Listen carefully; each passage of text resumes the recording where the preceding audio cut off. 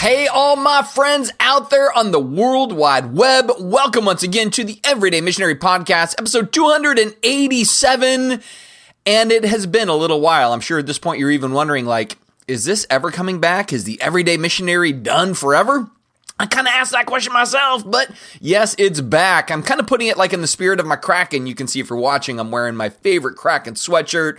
The background behind me is definitely in the spirit of the deep, which is where the Kraken live. And we just snapped a 4-game losing streak here last night, which is great. We had like this 9-game winning streak. Before that, we had this long losing streak. But then we went on this winning streak, and then we went on this losing streak. And now we're back to hopefully a winning streak. But just as the Kraken lost 4 in a row, we lost 4 weeks in a row together. But now here's my attempt at a commitment for everybody that listens. I'm hoping to go weekly for a while. I'm just almost trying to get myself back into that rhythm. The last couple months of 2023 just had tons of spinning plates, all kinds of things going on internally, externally. And so I kind of stepped away a little bit from some things and then really gave me a chance, just in a moment of kind of openness with all of you, gave me a chance to go, do I want to keep moving in this sphere? It's interesting. I've been noticing lately a lot of people in the podcast world and the YouTube world or whatever, they're all like, just, I need to stop. My life is about generating content.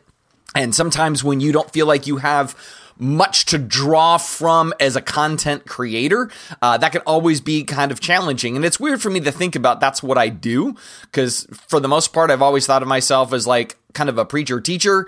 But a lot of what the preaching and teaching is developing ideas and unpacking those and then trying to do it in such a way that it is practical or it's clever or it's kind of visual in some way.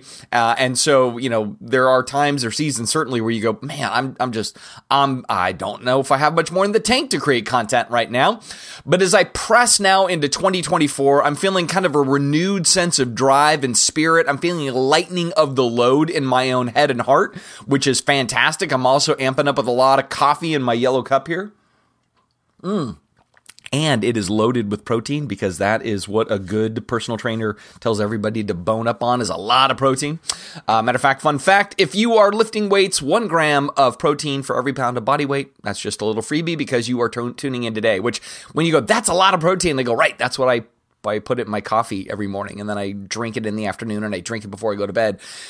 It's the only way I could get that much protein in my life. But we're not here to talk about protein or coffee or Kraken or whatever else. No. This is 2024, and I'll tell you what, I've been thinking a lot about, hey, what are some of the things I want to deal with in 2024, and I want to think about and kind of focus on how to navigate the next year well, because the next year, it has the potential to be a real crap storm, all right? And it does, because listen, there's all kinds of cool things happening in 2024, like for us as a church, Redemption Church, if you've never visited, never checked it out online, check us out, iamrc.org, very cool place. We are in the middle of a building project, and we're going to be moving into that this year. So for us, that's a really exciting time. But for the society at large, 2024 means election year. Yay! Woo! And this one's shaping up to be a doozy, baby.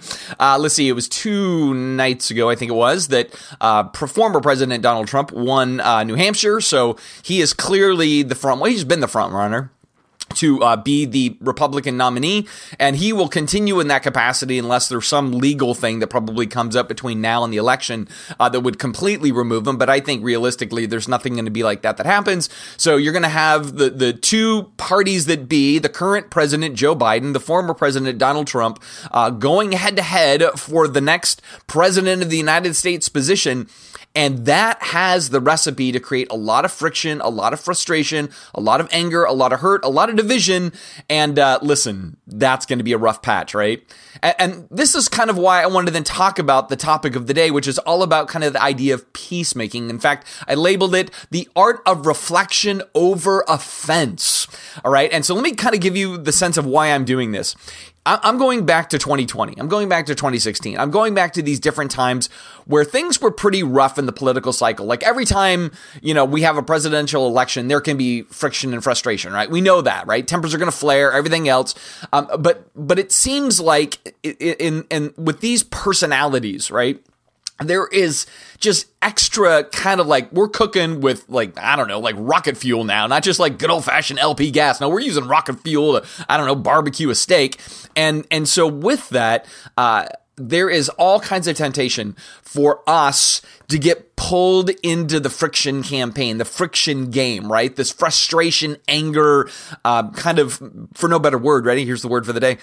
This judgmental attitude that gets amped up in these cycles, because that's exactly what it's designed to do. And I know you know this, I know this, we all know it, that the outrage machine is powerful. The outrage machine is a marketing tool, and both sides are going to leverage that to no end. And their goal is to get you and I just frankly so pissed off at the other side, so fearful of our future, so angry at the left or the right, that we completely lose our ever-loving Jesus mind. We lose the Jesus mind completely, and we're just fully in the weeds of our own flesh, right? That's what Paul likes to call it. Our sinful thing in us, that elephant that we ride that can go a nasty direction, that elephant in us, it is going to want to pull toward every conceivable bad mentality in the next several months, right? We're going to be tempted to that a lot.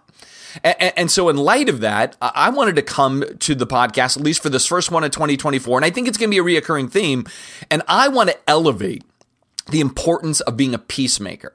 And here's the cool thing about this, right? If you're listening into the podcast and you're like, oh, so he's going to be talking about problems with Trump, or he's going to be talking about problems with Biden. That's not my focus, because my hope is the listeners of this podcast, some of them are going to be supportive of the Republican Party. Some of them are going to be supportive of the Democratic Party. Some are going to be left. Some are going to be right. And it applies to all, because both of those sides want to piss you off somehow, right? And that's the way they win, right? They win by getting us to be so just, again, I'm going to use the word judgmental of the other side, that we become like these, kind of either rabid dogs, or at least we just kind of go out of fear and insecurity and the desire for security. I'm going to idolize my side and vilify that side, or I'm going to demonize them and I'm going to elevate us, whatever it might be. And I go, that's not the Jesus way. That is not the Jesus way. The Jesus way that I'm going to talk about this morning, I'm going to give it some context, but the Jesus way is that of being a peacemaker, not just a peacekeeper, like you're just going to ride low and do nothing. No, we're to be the creators of the peace, right? We're to be the actual instruments that bring wisdom and insight and calm and clarity and kindness to bear on real world environments that are just all amped up and ripe for the warfare, right? We have to be that kind of different property in the space of life. And part of this, in the wheelhouse of this, why I keep going back to this word judgment then, I bring this up in part because Christians do have a bit of an infatuation at times, I think, with being judgmental. Now, I would actually say that the disbelieving world, they're just as awesome at it. They're just as awesome at it, right? So I'm not trying to say like, oh, Christians are worse at this than the world. I think the world is incredibly judgmental. I think the difference, though, is that we are called to be, more than anything else, instruments of Jesus in the world. And I think what that calls us to in many ways is to really reduce down the level of judgment that we tend to sometimes exercise, right? Because judgment is easy. I said this on Sunday, like being judgmental takes zero work. It doesn't take an ounce of energy to become judgmental. It takes a ton of work to lock down your tongue, change your attitude, not flinch in the midst of something, and to be like in that space of saying, I'm going to go the other direction. I'm actually going to be kind. I'm actually going to try to bring the temperature down, reduce the salsa level from scalding hot to mild, or even just like super chill, right? Like that has to be that thing that we want to own, that we want to take ownership of, because here's what's going to happen through the course, I think, of the year. If you fall to the left, you're going to get really, really frustrated at people on the right, not simply at Donald Trump. You're going to get frustrated at people on the right. And if you're a Christian on the left, or even a non-Christian on the left, you're going to be scratching your head as to how all these people that claim the love of Jesus, claim the message of the New Testament, how they can be so supportive of somebody that kind of says and does what they do. And so your temptation is going to be to then judge them. You're going to judge their authenticity. You're going to judge their faith. You're going to judge their motives. You're going to judge all these things, right? And that's going to be the temptation. If you're on the right You're going to look at people on the left and you're going to think, man, how can any of them ever be Christians? You can't be a Christian and be on the left. You can't be a Christian and be a Democrat. You can't be a Christian and vote for Joe Biden or whomever you see on the ticket at that time. And the temptation is to judge and say none of those people are saved. And if they're saved, they're barely saved because they don't have any real fruit. Because if you have real fruit, you're going to be on our side of the equation, right? So you get the idea that the temptation to judge is going to be very, very high. And the temptation to anger is going to be very high. And even that, I want to say about anger is that we want to put that in perspective. See, both judgment and anger are important to me, and here's why. Yes, I believe the New Testament does call Christians to a type of being judicious, right? I'm going to remove the word judgment for a minute. I'm going to use the word judicious because judgment in our society has a tone where judicious has an assessment but removes the tone. In other words, I think so often when we talk about exercising judgment or being judgmental, there is a tone of superiority in that. I'm smarter than you. I'm wiser than you. I'm better than you. I'm holier than you. This is why I'm identifying you're broken, you're dumb, you're weak, you're sinful, you're whatever.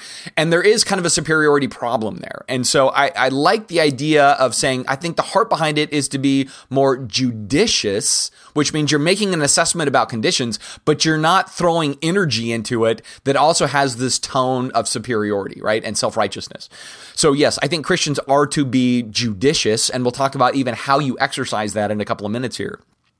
But the other thing I want to say in this is that you want to be very cautious when it comes to justifying anger. All right. Because some people will say that. They'll say, oh, but the Bible says be angry and don't let the sun go down on your wrath. So anger isn't a sin. You can be angry. Just don't let the sun go down on your wrath. I'm like, great. Let's play that game. Let's make sure that by the time it goes down, which for us in the Pacific Northwest right now is about 5:15 at night, that your anger is gone by 5:15 at night. In other words, then take the text at face value. You're not allowed to stay perpetually angry day for day, right? You have to end it relatively fast within a 12-hour cycle, I'm supposing. And then more to the point, even as Paul speaks to that and people speak of righteous anger, after my 53 years on the planet and my 30 years of pastoral ministry, I've come to the conclusion that Christians rarely wield righteous anger well. I think they wield self-righteous anger more easily. I know for me, when I feel anger, even though I can say, hey, there's a verse for this, there's a passage for this, there's a biblical precedent for this, I just find that my anger, though, is still fueled less for or out of love of the person that I have anger toward and more toward I'm butthurt, or I'm just angry at them in a deeper kind of self-interested way. I'm bitter maybe in some capacity. I am going to be passive aggressive now in some capacity. Like true righteous anger is so rare. I think we should be very cautious to ever claim it. That's my thing, right? Even the most righteous anger for humans tends to get some human sinful anger mixed in with the righteous anger, and it contaminates it. And so I think it's just better to be like, I'm not going to work in that framework, right? Here's what I'm going to do instead. I'm going to figure out why peacemaking is important and then how to execute that peacemaking in my life, right? So those are the two goals today. Why is peacemaking important? Because I think if we're going to be peacemakers and we're not going to flinch every time we have a frustration, we're not going to judge the other side of whatever 2024 hands to us. If we're going to do that, you have to meditate then on the priority, right? You have to go, I need to go out of my way to think about daily what my objective is in this world. Because this is one of the themes I love of the Bible. I think I did this in the last podcast, last couple, that I am way more into the forest of the story than the individual trees of soul verses that build systematic theologies. I'm all about how do you take all of this and integrate a real daily wisdom that is wise as a serpent and gentle as a dove, which is a really interesting kind of opposite parallel. Like serpents and doves are the things that I aspire to.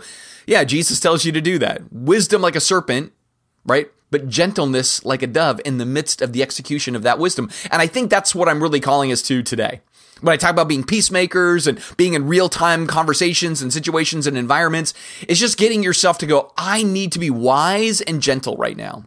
I need to slow my internal roll. I need to slow and suppress even, if need be, these welling up frustrations that are going to produce words or thoughts or attitudes or perspectives that are causing me to look down on another, be frustrated at another, judge another. I need to reduce that fire, right? And I need to figure out how to be more light than heat in the midst of that. And so, the first thing, why is it important? Why do we need to make peacemaking the priority? Which means in that then, if I'm going to be judicious, if I'm going to have to assess a problem, I'm coming with the very best potential to help the problem out. Or I'm coming with the very best conversation that I can bring in the midst of conflict. Because you're going to see conflict this year. You're going to see it on social media. You're going to see it in family discussions. You're going to see it at work with people that differ on what's going on. If anything of 2020 is true to 2024, there's going to be bombastic nuttiness pouring out of the mouths of politicians to no end. And they're going to want to, again, rile us up. So the first thing you have to tell yourself is, man, when Jesus gave his opus, right, that epic Sermon on the Mount, I really believe that is the center of the New Testament as far as our marching orders and the path that we're meant to walk.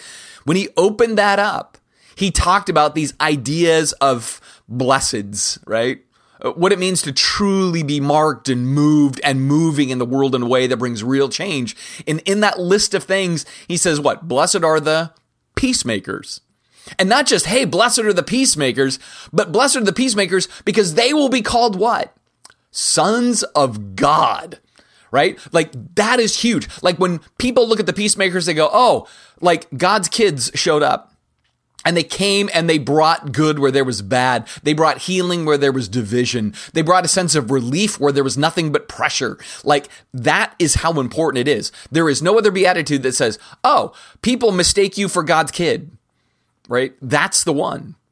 And again, it is so needed. And in all kinds of things. I mean, forget just the whole 2024 election stuff. Honestly, I'm bringing this up because it's needed in our schools, our workplace, our civil, kind of discourses online and social media. It's needed in our families. It's needed in our marriages. It's needed in our churches, right? This idea of peacemaking, I always lament that it's not valued highly enough, even in my own mind, even though I'm a guy who honestly, I go, the Sermon on the Mount, like I said earlier, is the most important message of the entire scripture to me. I still stink at peacemaking. And I'm doing this podcast in part because I've been processing this so much, going, how do I exercise the art of not reacting, but rather reflecting so that I can do something that's peacemaking, right? Because that's the heart behind the whole thing. And Jesus prioritizes it. He's like, it really matters. In fact, it's interesting. In the book of Romans, chapter 1, there is this listing in the second half of it of all these, what I'm going to call pagan sins. So Paul's kind of building this case about the sinfulness of humanity. And in chapter 1, it's like the pagans, they look around at the universe, and while God is like clearly revealing himself to them, they blow it off and they worship the created things more than the creator. And then he goes into this list of, and because of this, God gives them over to a current wrath that plays out in all sorts of different ways. They hate parents, sexual sins, you name it. It's all in that first list, right? It's the list that sometimes we as Christians love to look at culture and judge culture by. Like, see, they're all lost. They all do sinful stuff. They're all broken. They don't have the moral code that we do. And what that starts to form up is a type of judgmental attitude toward the disbelieving world. Something that Paul actually warns of in 1 Corinthians 5. He's like, what are you doing judging the world? We're not here to judge the world, right? But we tend to do that. And we'll probably do it over the course of 2024. All right, we're going to do it. And by the way, we'll do it again, both on the left and the right. There's going to be the Christians on the left that say the Christians on the right aren't really Christian, and the Christians on the right, we're going to say to the Christians on the left, you're not really Christians. Everybody's going to be judging each other as being somehow kind of pagan. And I understand it because there's probably enough sin to go around for all of us. I don't disagree that there's going to be plenty of sin. I just think the attitude we have toward it, we need to work on, right? Anyway. Romans chapter 2. You step into Romans chapter 2, and Paul says, okay, I just laid out the case against the pagans of Romans chapter 1, but you all who are religious, oh man, you got a mess on your hands too. You can be just as sinful, if not worse. Here's what he says. He says, you may think you can condemn such people, right? But here's what you got to remember. You are just as bad, and you have no excuse. When you say that they are wicked and should be punished, you are condemning yourself, for you who judge others do the very same things. And we know that God in his justice will punish anyone who does such things. Since you judge others for doing these things, why do you think that you can avoid God's judgment when you do the same things? And then this is the one I love. This is why I love this passage. Don't you see? This is what he wants religious people like us even to realize. Don't you see how wonderfully kind, tolerant, and patient God is with you? Does this mean nothing to you? Can't you see that his kindness is intended to turn you from your sins? Okay, at many levels, I love this. The first is because it reminds us that all of our poop smells. All of our poop stinks. We're in this boat together, a very stinky boat called the human race, human nature, human sin, human incompleteness. We miss the mark. We cross a line. We're just good at that, whether it be in our attitudes, our actions, our affections. We all do. And having, again, been in, the Christian world now for a very long time, in my world, probably 36 years, kind of officially.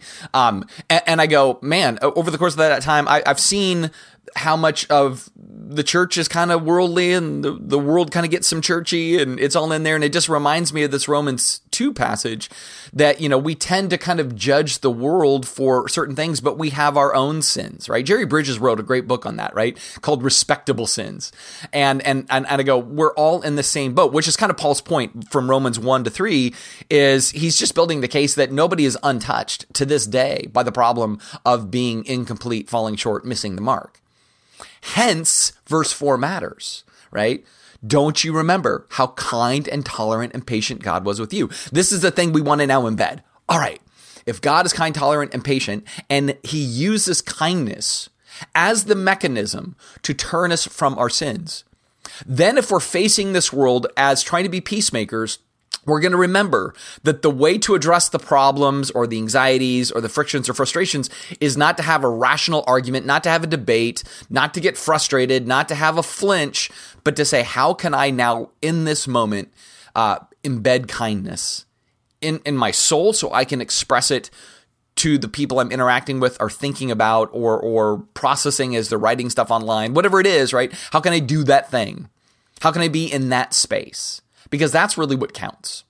It just takes us kind of just grabbing a hold of ourselves and just pulling ourselves back into our seat when we want to rise up and have a thing, which is, it's an emotion. Like we don't govern those well. I get that. This is why you almost have to start using like behavioral therapy training modules, to like, okay, I want to react, don't climb, don't jump, don't move, don't flinch, don't whatever. Do it this way. Because here's what it says in James chapter 3. If you are wise and understand God's ways, he says, prove it by living an honorable life, doing good works with the humility that comes from wisdom. See, what I love about this is I've had an opinion for years that there's kind of a difference between information and wisdom. And I remember when I was a young intern and pastor and just a hardcore 5.5 Calvinist. I found a way to put another 0.5 in there somehow. And I had all the information, but I had none of the humility. I had none of the wisdom. So everything was just aggressive. Everything was just barbed. Everything was black and white. Everything was good, bad, white hats, black hats, you name it. Everything was a dividing line. And now after all of this time, I realize, what's the key to really implementing all of that information well? It's buckling humility and wisdom together. Right? Because I find with the knowledge, there's pride, but in the humility, you then generate this other byproduct, this underlier of wisdom that is far more powerful. And I actually think is the intention of the information. I don't think the intention of the information is to memorize thousands of verses and have an answer for everything. I think the idea is to memorize thousands of verses to generate wisdom for whatever circumstance you are in life. And in that, part of the route of the wisdom is the humility. So then as we're facing the challenges of 2024 and the different broken relationships that we're ever going to come across and the different frictions in life, how can I slow myself down? How can I let all the aggregate of all of God's words to me kind of filter in such a way that it generates a humility in my soul so it can generate then wisdom in my words and in my disposition also? Right? How can I, again, reduce the heat and produce the light? That's kind of the heart there. Because to me, I think that's what matters, right? I think that's the stuff that we have to get really, really fantastic at doing, and it's not going to be easy, right? It's just not going to be easy because we're going to be way more tempted to judge. We're going to be way more tempted to be angry. If somebody disagrees with us or we disagree with somebody on their thing or whatever else, it's going to be way more easy for us to just be frustrated at them or be just... Even as we talk to them, it's going to sound more like a confrontation or it's going to sound combative or it's going to sound off-putting or whatever else. But that's not the stuff that heals the world, and that's not the stuff that we're called to do. So what are we called to do? Well, here I want to just remind you of practicing the steps, right? Hopefully I gave you the importance of, from the Sermon on the Mount, Paul's words in Romans. Also, his brother James wrote some words in James 3 about, hey man, humility and wisdom are what's buckled together. Anger and pride and frustration and judgment, they're all in kind of one camp, where I think humility and wisdom and peacemaking are in another camp, and we want to do that. So what do we want to do first? Stop. Before we do anything, we want to stop, right? James 1:19, he says, understand this, my dear brothers and sisters, you must all be quick to listen, slow to speak, and slow to get angry. Human anger does not produce the righteousness God desires. I agree, James. I agree. Which is why, again, I go back to be cautious with this idea of validating or authenticating righteous anger, because I just don't think we wield it well. I don't think we carry it in our back pocket in an effective way. It gets in the way more than it helps out, right? So we want to quick to listen. What are they saying? Why are they saying it? That was one of the biggest lessons I learned. I think I shared on the podcast recently where I went to an event, and it was kind of like the LGBTQ crowd versus the anti-LGBTQ crowd. And as you listen to more of the pride community, as you heard their words, what you realized underlying their words was fear. There was a lot of fear, right? So there was tempers and there was anger, but when you really listened, it was all related to fear. And I think that's kind of using that James speak, instead of saying, they all sound angry, they all sound woke and worked up, to go, but if you really pay attention, they're afraid. Right. And if you then can get to that, then you can get to the real root of the discussion. How can I help you not feel afraid? What are the things that maybe we do that we don't realize we're doing that make you feel afraid? Like, that's just an example in real time right now, but we're all wanting to do that. We're wanting to use that. So the reason you listen is not to build your argument. The reason, because that's what we tend to do. Oh, they wrote this, they said this, they did that. Oh, here's my reply. And so we're not really listening to their heart, to their inner thing that is feeling the pressures. We're just trying to figure out how to be right. Right? And we don't want to figure out how to be right. We want to figure out how to bring peace. So this is why he says, be slow, don't speak, and man, ward off the anger you're going to feel inside, right? And I'm going to link with that. Ward off the judgment you're going to feel inside, right? It's okay to be judicious, to see problems, but to be judgmental is to be self-righteous, I think, to a large extent. It's to forget that we all have planks sticking out of our own faces. And until we deal with the plank in our own face, we really can't deal with the speck in another person's eye. Because once we deal with our plank, when it comes to dealing with their speck, it's not going to be, hey, your stupid sinful speck is in your eye. It's going to be, oh, my friend, I hurt for you. That speck must be awful. How can I alleviate the burden? See, that's the temperament tone shift. And so the first step is just, man, listen, slow, don't react, right? But then when you do speak, speaking in a spirit of gentleness. Love this out of Deuteronomy 6. He says, dear brothers and sisters, this is verse 1.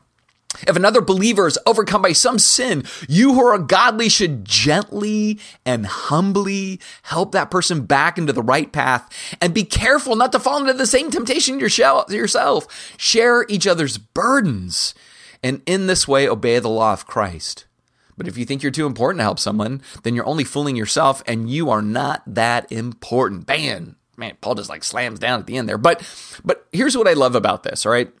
Again, it gives us the plan, right? When you see something going on in another person's life, so you're seeing things that you go, that seems short-sighted, broken, sinful, arrogant, whatever the thing you're seeing, right?